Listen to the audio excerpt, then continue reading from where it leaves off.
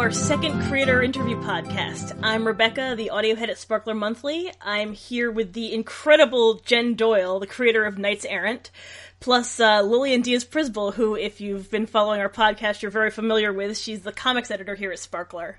Hello. How is everybody this fine Sunday afternoon? They can't answer you, Lillian.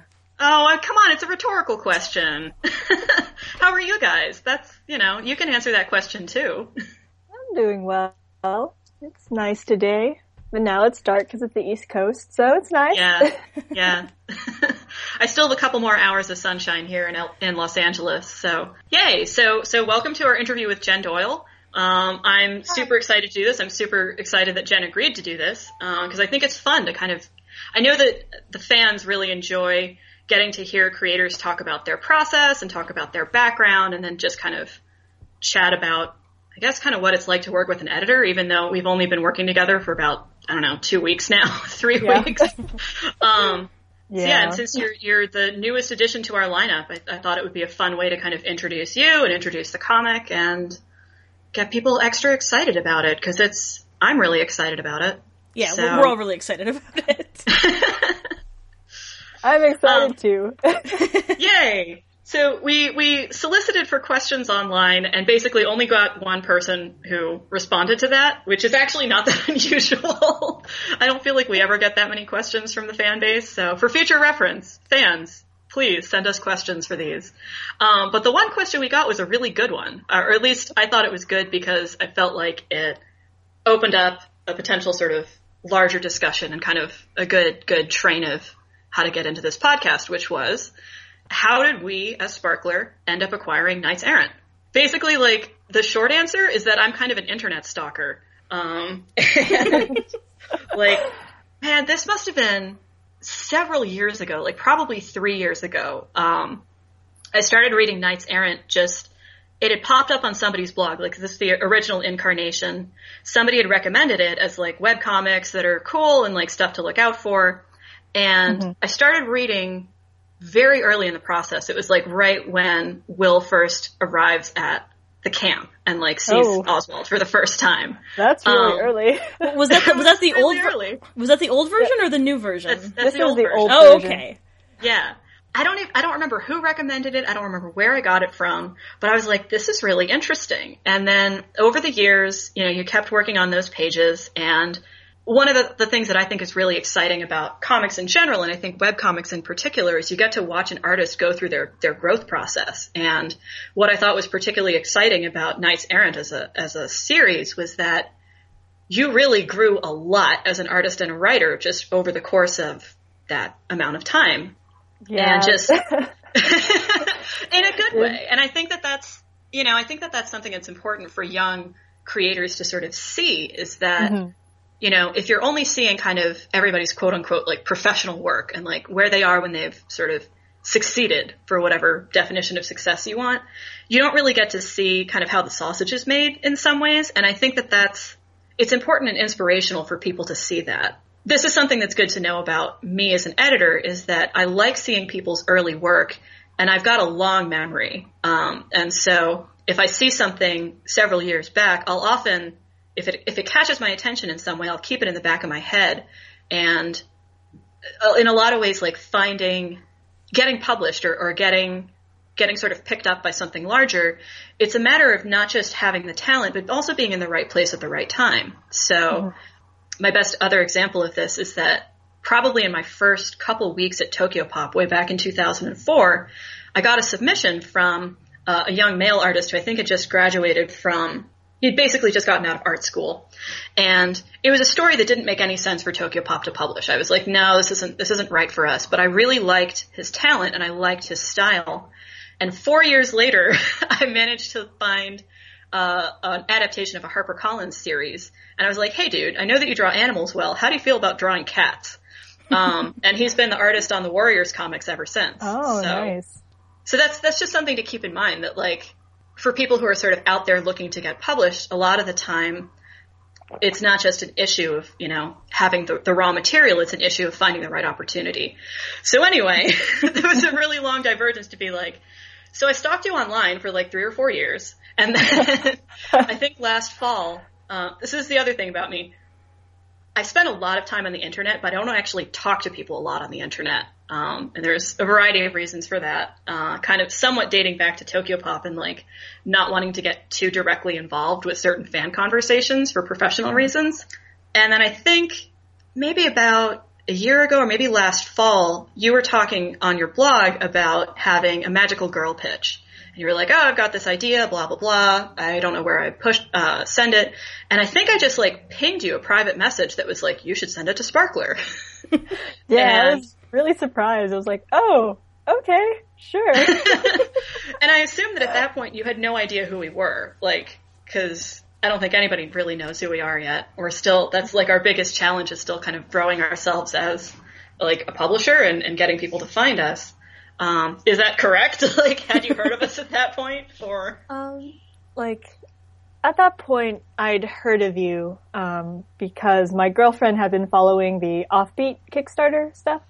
Got it. Because she's a huge Offbeat fan. Got it. So, she has excellent taste. She does. And so I knew about you from that. I still haven't read Offbeat, but I still am meaning to. This is something we can help you out with. Real easily now. Would you like a set of Offbeat books? We can hook you up. Oh, sure. Okay, anyway. This is the benefits of working with a publisher is you get free books sometimes. So take advantage of it. Yeah, so anyway, that particular story idea, I guess, didn't really go anywhere, but we kind of emailed back and forth about different ways we could potentially work together for a while.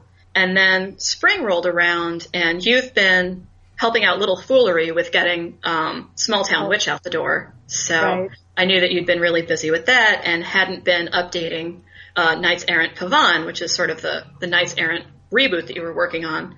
Mm-hmm. And we got to a point as a company where basically, like, most publishers have sort of a core series that drives a lot of their attention and kind of a lot of their sales.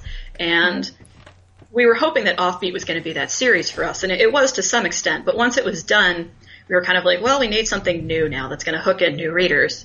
And the marketing person that we're working with really wanted something in color. And so I thought, hey, maybe we could get Jen to work with us. Or Jen's someone who I'd really like to work with, and I think this series is really interesting and exciting, and I feel like if we give Jen money to keep working on it, maybe that'll sort of move back to the front burner of Jen's workload. So yeah, I basically emailed you and kind of made you an offer, and you seemed really excited about it, so that was... Yes. That was a very well-timed email on your part, because I had just quit my job. Yeah. So, what did you be doing up to then, if I may ask? What was your day job? I was working as tech support, so I was working on the phones and over chat, like helping people use this program to help manage their businesses. And like, I really enjoyed my time there, and like, I enjoyed it. I don't know, it taught me a lot of stuff, but I got to a point where I was like, all right, I need to leave. Yeah. I want to focus on art. For a bit. Excellent. So yes, so as of next week, we will have, 8 new pages of Knights-Errant going up? Mm-hmm. Yep, I'm coloring them right now. Hooray! Super exciting. So plus not the second. Oh yeah, well, that's fine. So let's talk about kind of your background as an artist. So I think you were saying that you didn't go to art school, or you weren't an art major, is that correct? That is correct. In high school, I'd taken IB art, at the international school, but then I dropped out of it because, the teacher was very intense, and I wasn't about that at the time. But then I took another, like, accelerated art class, and I was actually looking at art colleges to apply to, but at this point I was like, maybe I don't want to go to art school, maybe I want to major in something else, but still focus on art on the side. Mm-hmm. So I went to a private liberal arts school and majored in history and was actually majoring in art at the same time, but I didn't like the department there, so I just focused mostly on history. But then I did a lot of freelance stuff on the side. speaking as someone who also went to private liberal arts school and who had a lot of friends in an art department there that they were not a big fan of, I know exactly how that goes. Yeah. Well, you know, that's really interesting because a few of our other fantasy creators, people who are doing things that are more either period pieces or fantasies, a lot of them are way more into history than they are into other fantasy media. And I'm thinking of Jen Quick, I'm thinking of Alex Singer, the writer on Sphere Theory. They've both talked about this a lot. Do you think that that's something that applies to your own work? Yeah, definitely. Like, and just to make sure I heard that correctly, like preferring the historical side to like fantasy. Mm-hmm. Yeah, I'm definitely more interested in like historical fantasy, or like that focuses more on the historical side rather than magic. Like Knights-Errant doesn't have any fantasy in it. Well, I mean, it's a fictional sort of version of reality, so it's a fantasy in that regard, but not like a magic fantasy. So more, I guess, more like an alternate history. So So like in terms of coming up with your ideas, do you draw from history a lot? I mean, considering you know it. Definitely. Was European history kind of your specialty, or it actually wasn't. My specialty was post-war America. Interesting. Like, post-World War II America. And so, I actually didn't focus much on medieval or Renaissance history, but I took a couple classes in it. But other than that, I was mostly looking at like Jim Crow policies in America and miscegenation laws. So there was actually, but in that case, it was just because I really liked a professor. So I wanted to. It is funny how that'll drive your interest a lot of the time. Mm. Yeah, a good teacher can really direct you in exciting ways. So, but it didn't surprise me at all to know that you had a history background, because it's definitely one of the things that impressed me right off the bat with Knights-Errant is how grounded it felt. I mean, there's a lot of artists out there, and comic artists in particular, who get, I think, hung up on sort of the trappings of world building rather than really understanding their own fictional history. Mm-hmm. And it felt, even in those sort of early days of Knights-Errant, that everything you were doing was very grounded and a sense of reality and a sense of plausibility. So that's something that attracted me to it as an editor.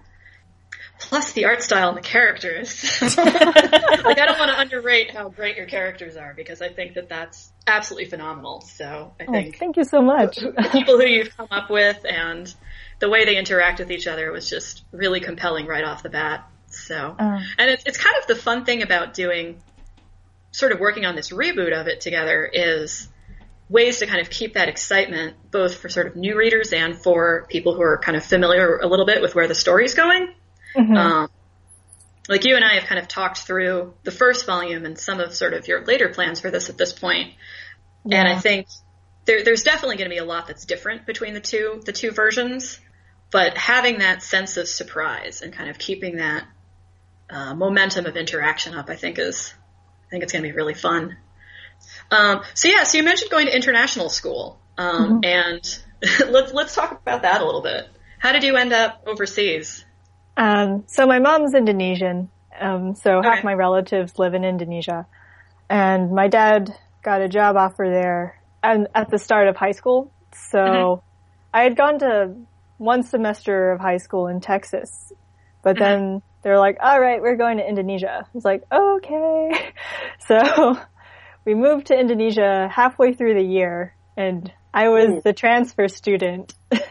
Wow. At this really, really, really prestigious international school. And up until then, I'd gone to like public school, and like we were like middle class, and this was like a complete class change. Interesting.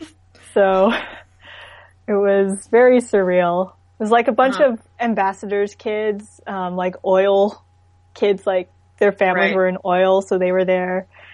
And it was weird. And although the oil side's probably a little less weird coming from Texas, although it depends on what part of Texas you're in. No. I was in like Dallas, and not from an oil family at all. Yeah. I was the only American there who wasn't there for oil or politics. I was, my dad is an IT guy. He was just working at the bank there. But yeah, so when I went to school there, one of the things that interested me was how differently American history was taught at that school versus how it was taught in Texas public education. You can imagine there are like a lot of differences, not just in focus. Is there any you can think of in particular?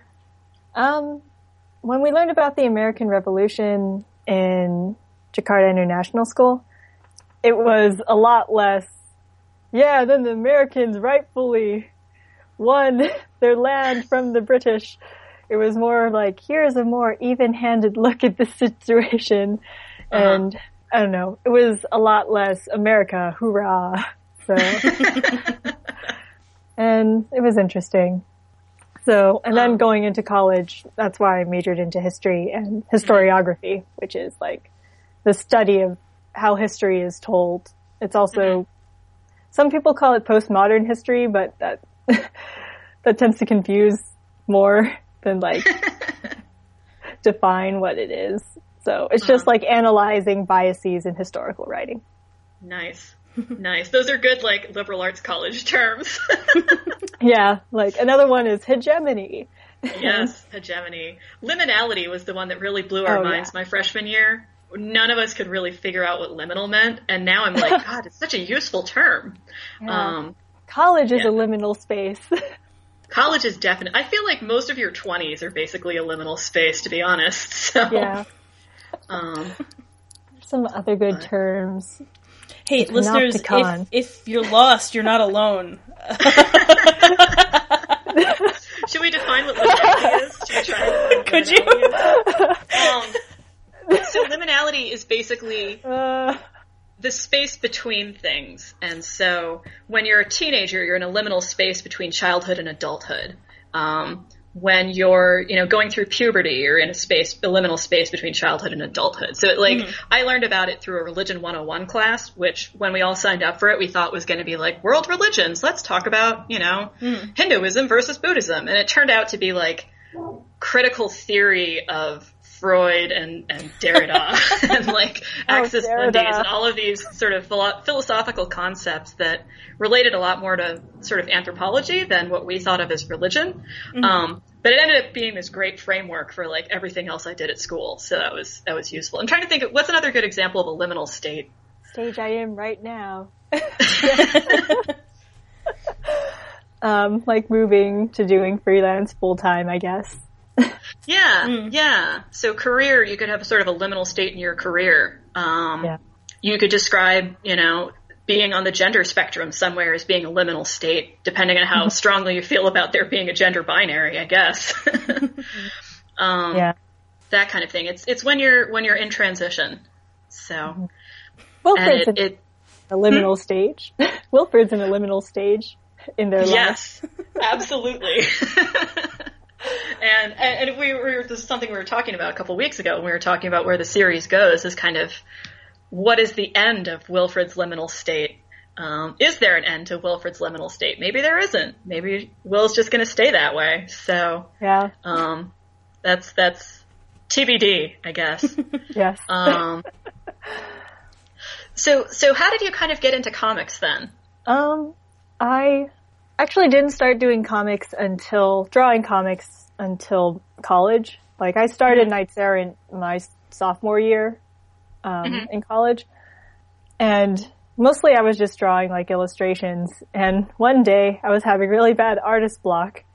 And I was like, this art I'm drawing, does it mean anything? What meaning is there? Like, I was having, like, an existential crisis. And I was like, I need to make my own story. I need to do it. That it will have meaning. And at this stage, I was trying to find a shoujo, like, war story that I wanted to read. Like, I was just looking through all these manga and, like, all these novels. And but every time I looked for something to read, I kept being disappointed, and I was like, okay, I'm going to make my own story. I'm going to, like, entertain myself. And Knights-Errant kind of grew out of that. And that Knights-Errant was the first time I'd ever drawn a comic. Oh, wow. That's why I learned a lot. Wow. Yeah. I think that's kind of reassuring for like young creators as well. The idea that, particularly, in the age of Tumblr and social media, there's a sense of like, if you haven't succeeded by the time you're 22, then you're a failure for life because there's all these talented kids out there. Yeah. And it's no, you can really start pretty late in the game. So not that sophomore in college is late in the game, looking back on it now, but, yeah. People like E.K. Weaver, who's obviously an artist before that, but like started TJ and Amal, I guess, I don't know, probably in her 30s. I don't know exactly how old she is, but, I think it was around you're never too old to be creative and to start something new. Yeah. So how did you get into kind of reading comics? Were there things along the way that inspired you? Like, what were were you a comics reader as a kid? Definitely. I started reading manga really early, in Indonesia, because I would go to Indonesia to visit relatives, and they had boxes upon boxes of shoujo manga translated into Indonesian. Mm-hmm. So I read... And you can read it, or...?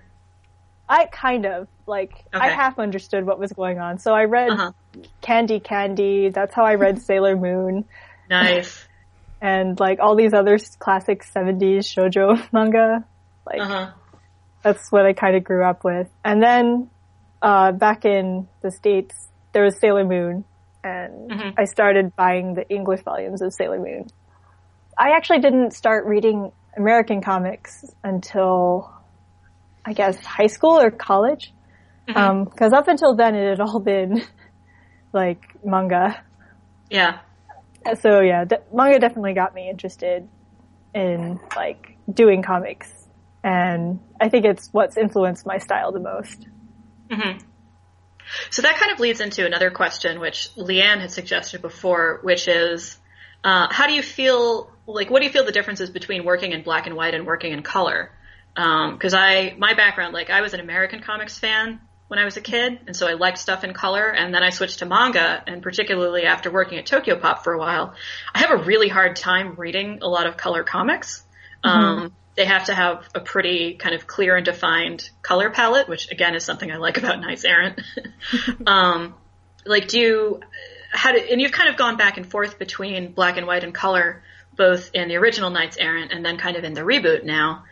Discuss. Do you prefer one way or the other?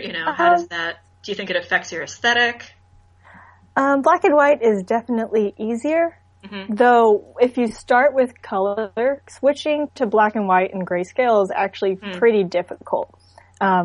Because when I switched the first time to black and white, from doing full color, I was like, all right, I'll just do grayscale, but I'll just color with gray.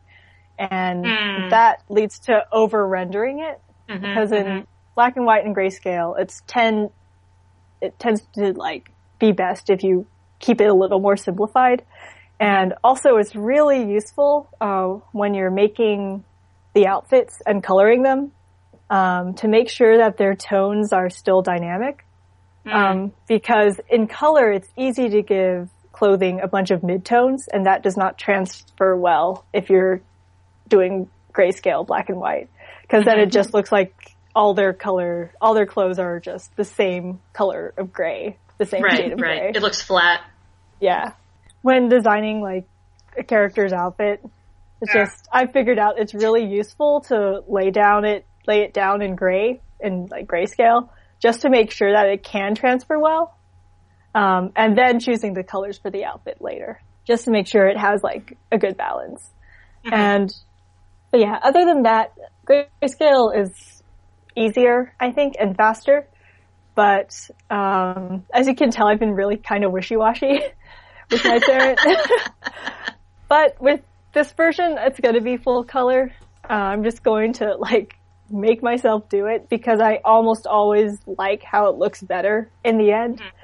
But in the first version of Knights-Errant, I kept switching between black and white and color. Because I was what do I want the aesthetic to be? But I think I finally have a better grasp about how I want the comic to look. And that's like heavy blacks with like flat colors. Yeah, yeah. I think like the heavy blacks thing is something that a lot of artists working in color will kind of slide on, and it really does help definition and kind of depth. And like one of the things I would tell young creators a lot when I was doing portfolio reviews at Tokyo Pop, or when we were reviewing stuff for like rising stars of manga, is that it's really easy to think black and white and just sort of tonally, where really the idea of using screen tones is to create texture rather than to create sort of fake color. And if you're just using grays to kind of substitute for color, that's where things end up, you know, looking really flat and don't have enough definition. And having really dark spot blacks helps a lot with that. But then thinking of those gray tones as really representing something other than a color tone, you know, trying to get that depth, to get that texture, that sort of aesthetic, I feel like is part of what, you know, kind of defines the sort of manga look as manga. It's one of the things that I think unifies a very wide variety of aesthetics that sort of fall under the manga umbrella, is that use of zipatones and sort of the texture tones rather than a color aesthetic. So, are there artists who kind of influenced you creatively? I mean, we talked about, you know, Sailor Moon and Candy Candy. Who kind of inspires you? Let's see. Kentaro Miura, who did Berserk, has inspired me a lot. His style is a little too heavy for me to, like, try to emulate. But the way he does, like, I don't know. Sometimes his stuff can seem a little crowded, but the amount of detail he'll put in things is, like, breathtaking. Nakamura Asumiko really inspires me as well. Good choice. I really love how she does paneling and how she balances the grays and blacks. Because she tones really sparsely. And mostly relies on the heavy blacks, which I like. Let's see. Jillian Tamaki also really inspires me. I really like how she does backgrounds, especially. But yeah, I really like how she lays out her pages and how she kind of does decompressed paneling, because it doesn't seem like she's taking too long. It's like just the right amount of pacing. I really like her stuff as well. I know there's others. Utena really inspired me. So Ikuhara's directing style. Yeah. And aesthetics, especially from Utena, have kind of inspired me. Yeah, I was going to say, like, I keep trying to get into his newer series, and so far neither of them have really worked for me, but I don't know. Maybe your mileage has varied on that. Like, I really love Utena. I stuck around for most of Penguin Drum, and then it really made me angry, so I stopped. And with Yuri Kuma, it's an acquired taste, but I liked it. But you have to get past the first 3 episodes. Okay. I think I may have stalled out at episode 3, so I should give it another chance. Give episode 4 a chance, but even then I still don't think it's as strong as Utena, but like, it does do interesting meta stuff about expectations, about how you should perform your queerness. Cause it's looking at the class S tropes in Yuri about how it's okay to like essentially have a Yuri relationship in high school, but after high school you're supposed to grow out of it and marry a man. And like the reason that the main character is ostracized is because she has made it clear that she's gay and will continue to be gay. But yeah, so I think Yurikuma does interesting things. I'm not a fan of the fan service, but after episode 4, the fan service doesn't really come up as much. And it's worth the try. Okay, I'll give it another shot. I'm kind of torn. Like, I've been skipping around through a bunch of different series recently. So, like, I went back and watched more of Hunter x Hunter after talking to you about that as well. Boy. And that one, it's just, like, there's so much of it now that it's going to take me a while to get through. So I need something kind of as a little palate cleanser in between. Yeah. So more Ikuhara is the answer. I need to finally buy that third Utena box set, because like when they did the really nice Right Stuff box sets, I got the first two, and they're gorgeous, and they're really fascinating because they have all of these creator interviews in them as well. So like, I think everybody knows that Ikuhara's kind of nuts, but like actually reading his commentary about stuff, it's really interesting to see kind of how nuts he is, but also how brilliant. Mm-hmm. So like how much of that stuff is just very deliberate that he's doing to kind of mess with people, to kind of push the limits on what you could do with anime. Yeah, Utena really blew me away the first time I saw it. Utena is one of the things that's influenced me the most. I'm not sure how much of it will show up in Knights-Errant, but it'll probably factor in somewhere.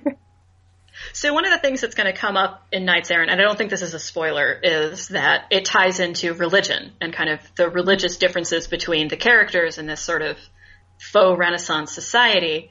And actually knowing that you'd spent time in Indonesia, I didn't know you were part Indonesian until today. It made me a lot more comfortable about how you were going to be handling Islam, since that's something that Leanne is also Muslim. So like we've got a couple of people on staff who can help us kind of like keep track of things, but and kind of Muslim pick stuff, I guess. But yeah, can you talk a little bit about, what it was like being in, particularly after being in Texas, in a country that's like heavily Islamic, and how that kind of, has that influenced you? Has it made you think about things differently, or? So, my family's Muslim. I'm a very casual Muslim. I'm super casual about it. But my mom is devout. Like she's been on the Hajj, and she's super, super, super religious. So in Texas, I kept noticing that my friends would freak out if I said I wasn't Christian. And I didn't know why. Like, cause I'd grown up in the Indonesian community. So I assumed that it was like normal for people to not be Christian. Or to be like Muslim. It is. Yeah. So in Texas, it was like, are you sure you want to be Muslim? Like, can we convert you? How's your family life? It's like, my family life's fine. They tried to trick me to going to church with them by getting me to spend the night on a Saturday. Oh no. So going from that to Indonesia was like interesting, because I went from being like a part of a minority in Texas to being part of the majority in Indonesia. And Indonesia is really moderate about Islam. Like, you don't see, like, half the women wear hijab, but half of them don't. It's like a lot less strict about things. I don't know. It was nice. I think that's something that people, Americans in particular, non-Muslim Americans, kind of forget, that like so much of the world's Muslim population lives in Southeast Asia, because I think we associate it so strongly with the Middle East. And so the idea that there's this large, moderate Muslim population out there, I think that's a good thing for people to remember. So yeah, definitely. Like the context of our somewhat hysterical society these days. So yeah. No, it's funny. I mean, my parents are nominally Christian. My dad was raised Quaker. My mom was raised Catholic. And my mom's family, my mom was one of 8 kids. Her siblings range from very conservative, both Protestant and Catholic, to, even more liberal than my family. So I've definitely had some of those like conversion conversations with some of my relatives at different times. Oh boy. So no one's tried to sneak me into church. Like, we would just sort of go. I can't believe they would. That's such a like little kid way of doing it too. Like, I know. Right. It was like they invited me over to watch Fern Gully. This was like the night.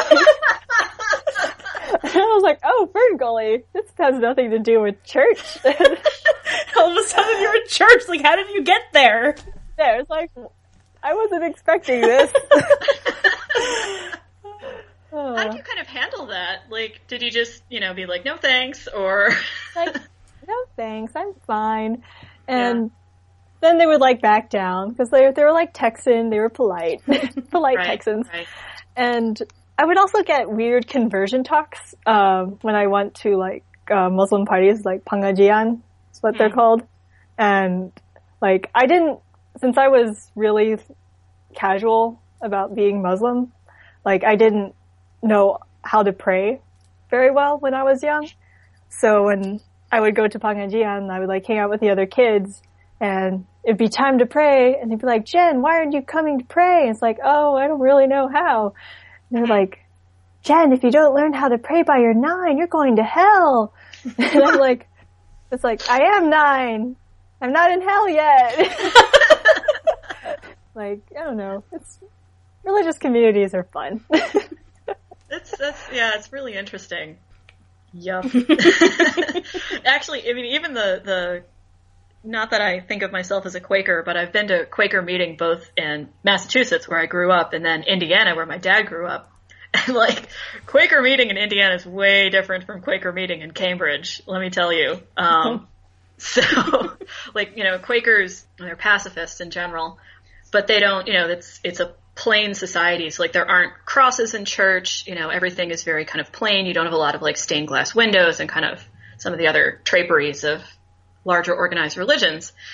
Usually, I mean, traditionally, Quakers don't have a sermon necessarily. It's a meeting, so everybody's sort of more or less equal. And so if you're in Cambridge, you kind of go and everybody sits quietly until someone, whoever in the community, stands up and talks about something. So whether it's something that's been on their mind that week or something that made them think about faith or whatever, it could be anything. And it's very sort of free form. The one in Indiana, there was definitely a minister kind of leading things, so he'd do a sermon and then people would sort of stand up. So, like, when I went with my grandparents, my grandfather would always stand up and say how thankful he was that, like, his family was visiting and he got to spend time with us, which is really nice. And then I remember one time this lady stood up and she's like, you know, I'm really thankful that God sent us this minivan. And we're like, what? And she's like, yeah, you know, we were really praying for a minivan because we needed a bigger car for our family. And then finally we found one and it was everything that we wanted. It was even the color we wanted. It was purple. And we knew that it was from God because it had a Christian fish symbol on the back. And I was like, oh, wow. This is really interesting. Yeah. That's not, you know, the Quaker meeting in Cambridge is way different from that. So, yeah, religious communities are interesting. That's the moral of the story. And they're going to come up in Knights-Errant later. Yes, they are. Tying it back to tie it all back, yeah. Actually, speaking of Knights-Errant, so we've discussed that this is sort of your second go-around, that you've restarted it. Do you want to talk a little bit about how you're approaching it now that you're a much more experienced comic creator? Yes. I have a rule now for how long scenes should be. And my rule is that a scene should be 5 to 7 pages. Like, anywhere between that. It can be less, but the maximum it can be is 5 to 7 pages. Was there a scene that you had drawn previously that you were like, oh man, did that violate the rule? Like, what kind of made you come up with this rule? It was like this 10, 12 page scene. I was just like, this is going nowhere. I could have cut this down if I had scripted this better beforehand. But I was like, I just kept having to add more pages to, like, cover up the pacing mistake I had made earlier. Like, to make it seem fluid. And I forget which one it was. I think it might have been the one where Kadeen and Oswald are talking right before they go into a meeting. And this scene just went on forever, and it did not have to go on for that long. And, like, that scene really taught me that I should, like, when I script, I should have bullet points of things I want to go over in that scene. And then just, like, make sure I just stick to those points as succinctly as I can. And then, like, the scene won't go on for, like, 20 years. I mean, I'd say that there's times where you're going to want to violate that. Like, I feel like certain scenes, particularly with, you know, if you're going for something with a manga influence, as we know from shonen action series, you can have a single fight last for several volumes. Okay, don't emulate shonen action series with your fight scenes. That's a request. Yeah. Well, that's why I like Hunter x Hunter. because they just cut out a lot of stuff that doesn't need to be shown. As somebody who hasn't read the old version, I actually started following you around the time you started the new version, so I've been following that from the beginning, but I only discovered that there was an old version like a week ago. That's good. I have zero experience from that. So are you following the plot in a similar order, or are you mixing things up? How's that working? In the old version, I had a prologue that lasted 13 pages. Mm-hmm. I am basically going over all the stuff that happened in that prologue in greater detail. Okay. And I'm also mixing things around. I'm changing character relationships to make them more dynamic and to drive the plot more. The things that are happening right now in this version of Knights-Errant is I'm taking the prologue from the original and just going into what's happening in greater detail, just so that I can show more of what's happening instead of having to tell what's happening later on. Cool, yeah. So always a good plan with comics is to show, not tell. Actually, it's really always a good plan with any sort of writing. Yeah. To show, not tell.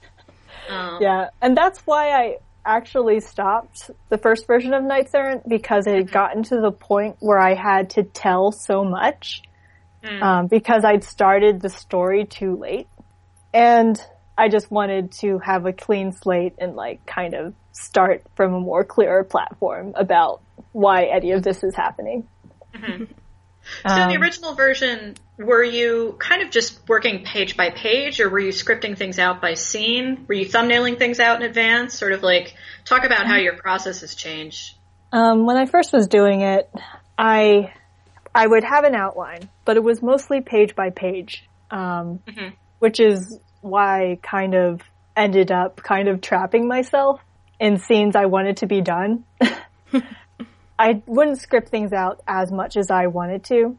I would just, go page by page and go with the flow at the time.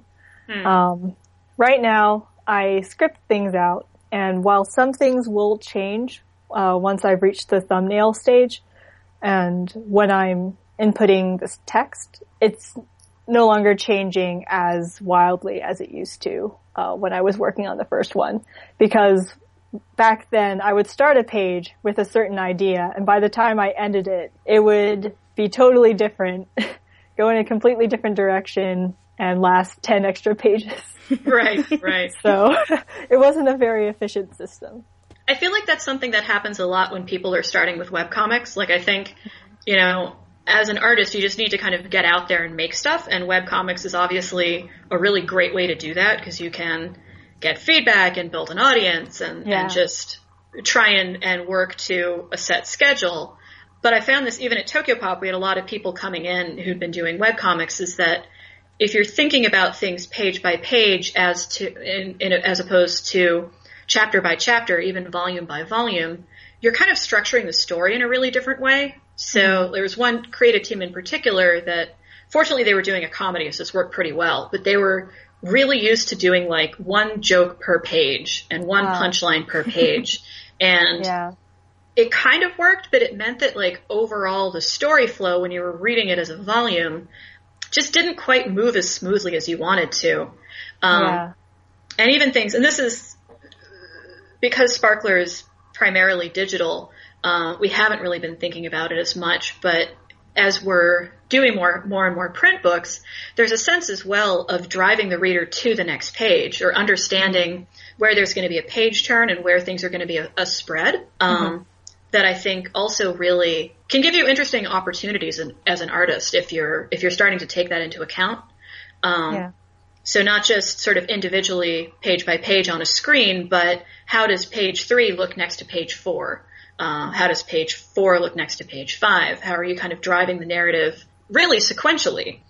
And it's not obvious if you're used to working in one format versus another. So this isn't it's just kind of me making a statement of something that I've found in my years as a comic book editor that I think is interesting, is how structure really does affect function, and affect the narrative. Definitely. And that's why I like Manga Studio. Because when you lay out pages in Manga Studio and then look at it in the story view, you can see how the pages will look next to each other real easily. Right.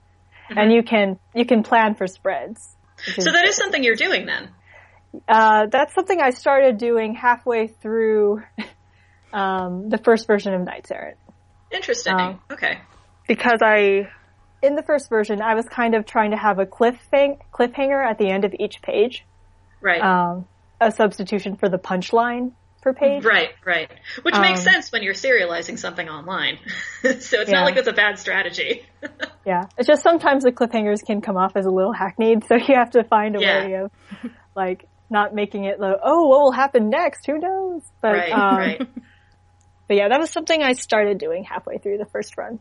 Everybody always likes to hear about, like, tools. So sort of what's your process from, like, a tool standpoint? Are you doing everything digitally? Or are you, like, thumbnailing in hard copy and then scanning? Sort of what's your process that way on a technical side? I do things, like, mostly digitally. When I'm coming up with, like, page ideas, sometimes I'll doodle them down in a notebook and, like, do some paneling ideas there. But mostly I'll do everything digitally. Mm-hmm. I do thumbnailing and inking and sketching and all that on Manga Studio, and then for coloring I export to Photoshop, and then I'll letter in Photoshop as well. Nice. And is that kind of how I guess you've been doing that that way the whole time? I used to do Photoshop for everything, and then halfway through the first run of Knights-Errant I switched to Manga Studio because I learned they have a perspective ruler. And the perspective ruler is great, and everyone should learn to use the perspective ruler because it'll save your life. And it'll actually teach you a lot about freehanding perspective, just because you get used to visualizing everything in, like, 3D by using those tools. What do you think is sort of your biggest challenge as an artist? What do you really struggle with still? Or what do you feel like you struggle with still? It used to be backgrounds, but then I kind of drilled myself into doing backgrounds all the time. So now my biggest struggle is people, drawing people fluidly.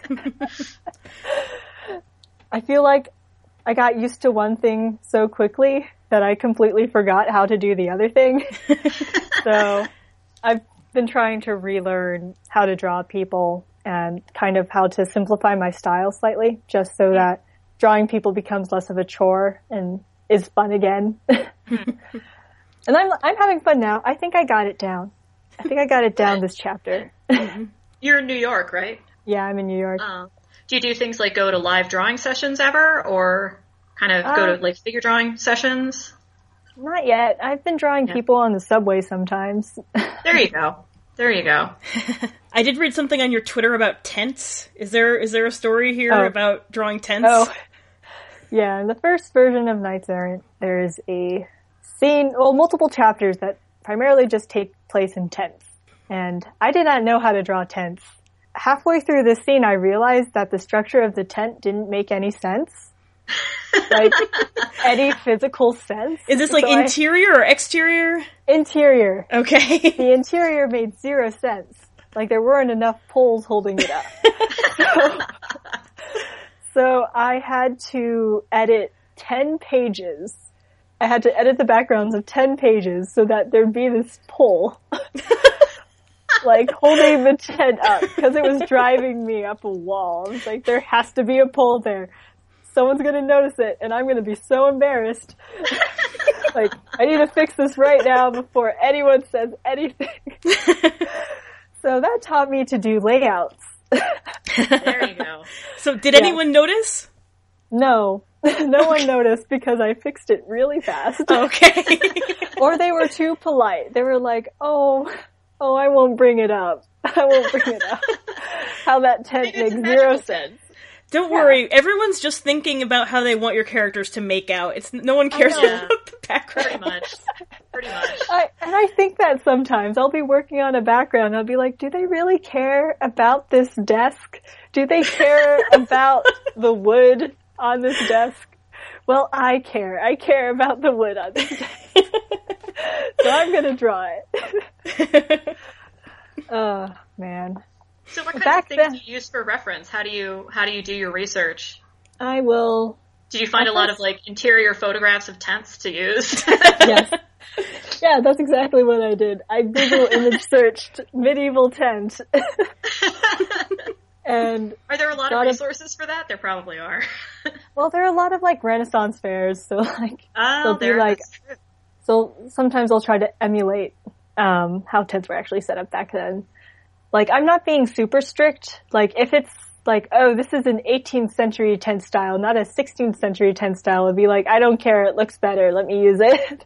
Yeah. So there are some anachronistic things in Knights-Errant, and it's also not literally set on Earth, so I feel like I can mess with the details slightly if it's, I don't know, more aesthetically, like, cohesive, or something that's easier to draw.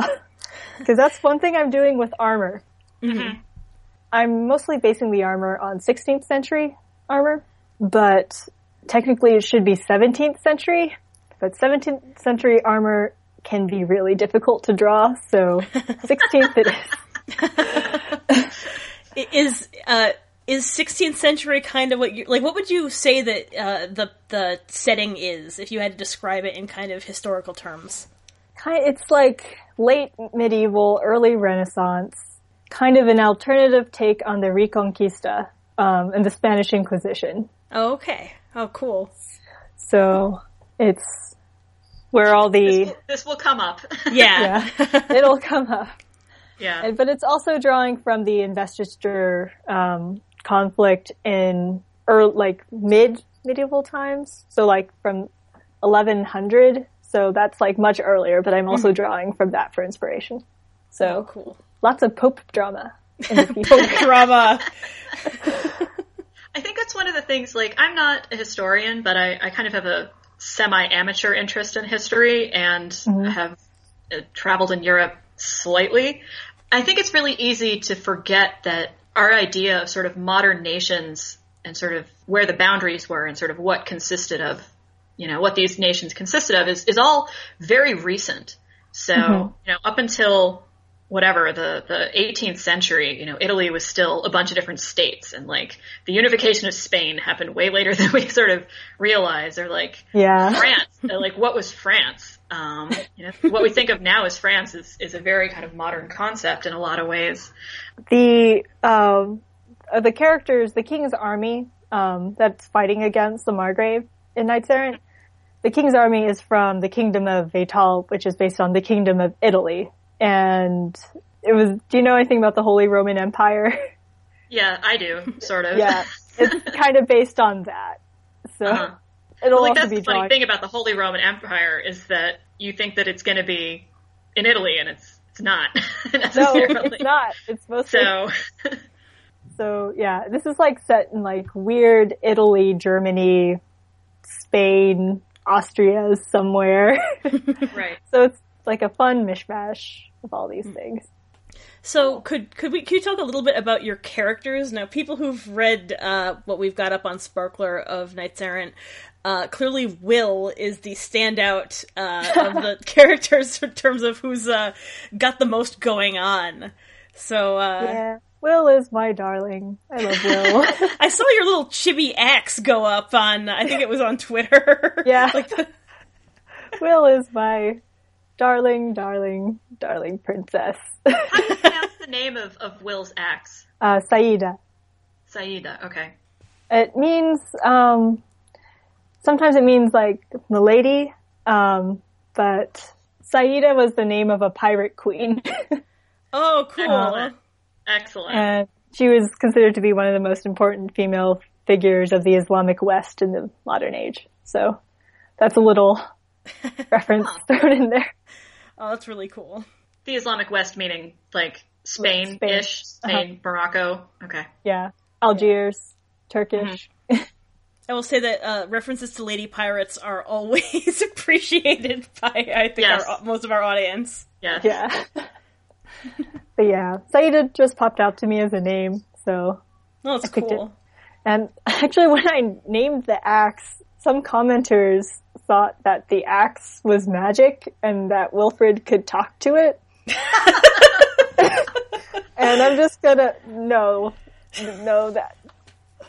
Like, Wilfred does talk to the axe, but not because it's magic. It's just Will talking to themselves. Yeah. Will not that that's, you never know. Like, that could be a thing. So, it's just not. Yeah, I would say most of us talk to our computers sometimes, so I think we're kind of, on that wavelength. We all talk I mostly swear at mine, but... Well, yeah. Same idea. Yeah. Yeah, Wilfred loves their axe. I'm trying to think of, like, what other characters you can talk about that aren't going to be, like, spoilerific. There's Beppe. We're going to see a lot more of Beppe this time around. I'm excited about that. Yeah. So, or, like, see Beppe in kind of a different context. So. Yeah. Beppe was a bit character in the first version, but he is much more prominent in this one. And Anton as well, right? Yeah. And Anton's deal is still mostly the same, but he's slightly different. He's less of a homophobe in this one. Mm-hmm. Yeah, not to keep referencing to the older version of my comic that I like to pretend does not exist. But it is kind of interesting to talk about. Cool. I don't know, like, what other things are kind of you into these days? What do you do when you're not drawing Knights-Errant? What keeps you motivated, kind of keeps you inspired? Watching Hunter x Hunter. I don't know. This is like it's been the first time I've been that addicted to something, so I've been... Really? Reading. Yeah, I mean, I know that you're really addicted to it, but, like, having had many obsessive fandoms over the years, I'm like, you're coming a little late to this game. Oh no, I've had obsessive fandoms in the past. It's just I've had a long dry period I see. And then Hunter x Hunter came back into my life. But I've actually been having fun reading a certain arc in the comic because Togashi does interesting stuff with page layouts and how to scare the reader when flipping the page. Because he'll kind of have page turn jump scares where he'll mostly have the same panel and the next panel will be on the next page but more horrifying. So it's like kind of like a flip book of terribleness. So I've been having fun like analyzing how he's been doing that. And I don't know, I'm a huge comics nerd and layouts nerd, so I mostly just read comics in my free time. What else have you been reading lately? Anything particularly exciting?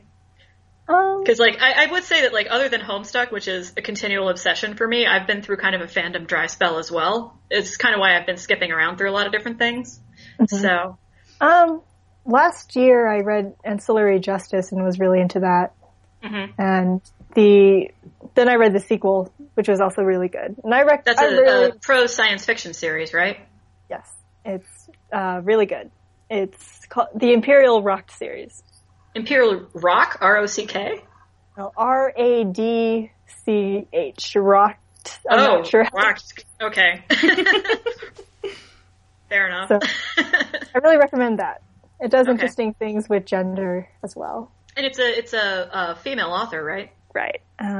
Forget her name right now. I'm doing an awful job recommending. The only reason why I know about it is because I joined a like feminist sci-fi book club recently, or rather, my friend started it, and that was something that we were talking about as a potential thing to read. So you should definitely read it. It's really good. Okay. Were there any other questions about Wilfred? Like, there's so much I want to talk about, but, like, I really don't want to spoil anything. Yeah, that's the thing. So, I mean, I feel like even a month from now, after we no, maybe not. Because I was going to say, like, after we get the next chunk of pages out, there'll be a little bit more that we can talk about. But I'm curious, this is from my editorial perspective of, like, I know that a lot of people are going to be coming over from sort of your old fan base. But I think a lot of people, based on the comments we've had so far on Sparkler, there's a bunch of people who are brand new to the series as well. Yeah. So, I don't want to spoil them. Yeah. So I think that's going to be interesting. It's hard without spoilers, you know? I know. I want to be like, get really in depth about the characters and the world and the plot, and it's like, no. You know, I don't even know anything yet because I haven't read the old one. Don't read the old one. Okay, I promise I won't read the old one. I mean, you can. I won't tell you what to do, but yeah. I mean, looking back, there are parts that are, like, nice, that I feel like, okay, I did a pretty good job, and there are other parts where, like, I was a fool. I think naive. You did a great job establishing an intriguing world and a cast of really exciting characters. So. And you know, the fact that you can do it again, I think, is something that's going to appeal to a lot of people, because I know a fair number of people who have that one story that's, like, in the back of their mind that's kind of like their story, and some of them are afraid to start it because they don't think they're good enough, but there's nothing stopping you from starting it twice, you know? Yeah, that's true. Exactly. Yeah. Like, starting Knights-Errant the first time, I was like, I know I'm not good enough yet, but I want to try. And then I was like, all right, I'm redoing this. I might never be good enough. Hey, it's a really ambitious, like, first project, you know? This is no 20-page short about, like, 2 characters. I know, It's going to be so long. So long. Oh, God. Well, it's going to be fun. I think it's good just to remind people that, you know, any sort of artistic endeavor is always a process. Like, you're always going to be growing and changing as a creative force. And even artists who have been in the industry for years, like, I love this about even Japanese mangas, that, like, Fruits Basket, the first couple volumes of Fruits Basket look completely different from volume 27 of Fruits Basket. And that's with, you know, 8 volumes of other series already under her belt. Her style still really changed and evolved in that time. And you see this a lot with, you know, professional artists in whatever context, is that their work is going to evolve over time. So, I think just in the age of the internet and webcomics, some of that early evolution is a little more public than it, you know, can be sometimes. So, I think that's cool. I find that really inspirational. So, like, you want somebody who's going to be improving their craft. As an editor, that's something I'm looking for, is people who aren't satisfied with where they are and who are really challenging themselves to do better and to grow. Because that's what makes stories interesting, is that growth process. So going back to talking about liminal states, maybe you'll always kind of be in a liminal state as an artist, and it's just, you're always struggling to kind of get to that next level. So, and there's nothing wrong with that. Like, there's something, it's a relief to realize that for some people, you're never going to be good enough for what you're drawing, so you might as well draw it and improve. Right. Yeah, the only way you get better is by doing it and potentially messing it up. Messing up is great. Messing up is great. Messing up is a learning experience. This is actually the other funny thing. I'm going to go talk about my video editing project again, is that the company that's sponsoring it, you know, it's about science and it's about aviation and stuff, and they're kind of averse to telling stories of failure, even though stories of failure are sort of part of what science is. It's like, science doesn't happen when somebody magically wakes up and knows the right answer to something. It's like you have to try a bunch of times and screw up and learn from each of those screw ups before you figure out, like, the right way to do something. And I think it's important that people remember that you're never going to be perfect right out the gate. Yeah. Almost never. And that learning how to fail and how to, you know, look at yourself and be critical without being down on yourself, and, you know, looking at it as a process of improvement. It's a really useful skill to have. It's a really important skill to have. And I think it's a really tough skill to have. I think, you know, people are sensitive.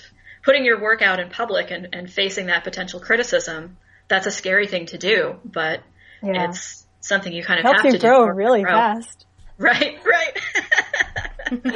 You get a thick skin. Yeah, hopefully. Any closing thoughts from you? I'm really looking forward to sharing more of Knights-Errant with, like, new readers. And it's always interesting seeing how new readers, like, interact with the story compared to, like we were saying earlier, with, like, people who have been following it since its first version. And I'm also just excited because, like, the plot's moving. Yay! I'm looking forward to showing, like, those showing up, like, what's in store for these characters and their kind of train wrecky lives. Yay! I think I can speak for most of the people listening to this when I say that we are very much looking forward to watching those train wrecks unfold. There's so many train wrecks that are going to happen. I guess in this world it'd be like horse carriage, like wrecks. No trains yet. They haven't invented steam power quite yet. No. Tent collapses? Yeah, tent collapses. Yeah. Oh, tent. There will be lots of feels. The main criteria for all Sparkler series is to have lots of feels, and I know that we picked up this series with the anticipation of many feels, and I know you're going to deliver, so... I'm gonna own myself. I'm gonna make myself sad. Like, this is a comedy, but it's a really, really dark comedy. That's fine. Yeah, that's really the best. Yeah, thank you so much for talking with me.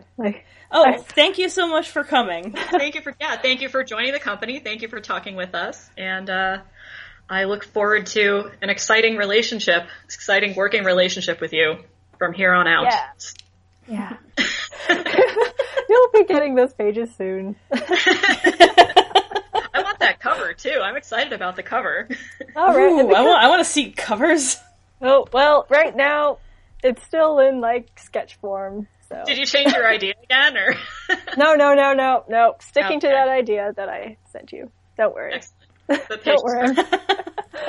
And then the next issue is just stick figures and a note saying, I ran out of time.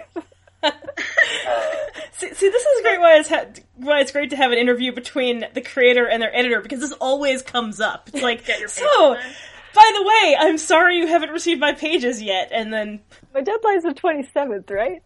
Oh, you're good. No, you're good. Okay, alright. You're fine. Okay. I'm just giving you a hard time. Okay. One of my favorite, industry stories was, Maki Murakami, the gravitation artist, came to Otakon. It was 2008, maybe, 2007, and I got sent to escort her. I was her kind of translator / buddy the whole time. So it was me and her editor and Maki Murakami walking around, the Baltimore Harbor area for a long weekend. And we had a great time. It was really fun. She's a real riot. And a couple of years later, I got sent to Japan to do, publisher liaison stuff. So we were going out and trying to get new series and talking to different publishers, going around, and we stopped by the Gentosha office, and her, was talking to her editor while I was there. And he's like, yeah, she hasn't been turning her pages in. And he basically put me on the phone with her in the middle of the editorial office to yell at her to turn her pages in. I was like, Murakami-sensei, all of the American fans are waiting for the next, installment of Gravitation EX. You better get your pages done. And she's like, oh my god, I'm so sorry. That was my experience with the Japanese editorial process, was her editor sticking me on her on behalf of the American fans. Well, if what I've seen in manga and anime is true, they will use everything at their disposal to get those pages. I still don't think it worked, unfortunately. I still don't think she actually turned that chapter in. But he tried. I'm trying hard. I have the first page colored, and I color fast, so hopefully the next one... So far, so good. I'm not worried. Okay. So. All right. Anyway. Well, thanks for taking the time to talk with us, and hopefully we'll get to do this again sometime. So maybe in 6 months, and we can do, the spoilerific version. We can talk about the characters. Yeah, we'll have a few more characters to talk about at that point. Yeah. So anyways, we want to thank everyone listening for joining us today, and we will have some more creator interviews hopefully soon in the future, and more podcasts. We're going to make this a monthly thing as of year 3. Hooray. So you'll be hearing more of us talking in the future. And thank you all for listening. Bye! Bye!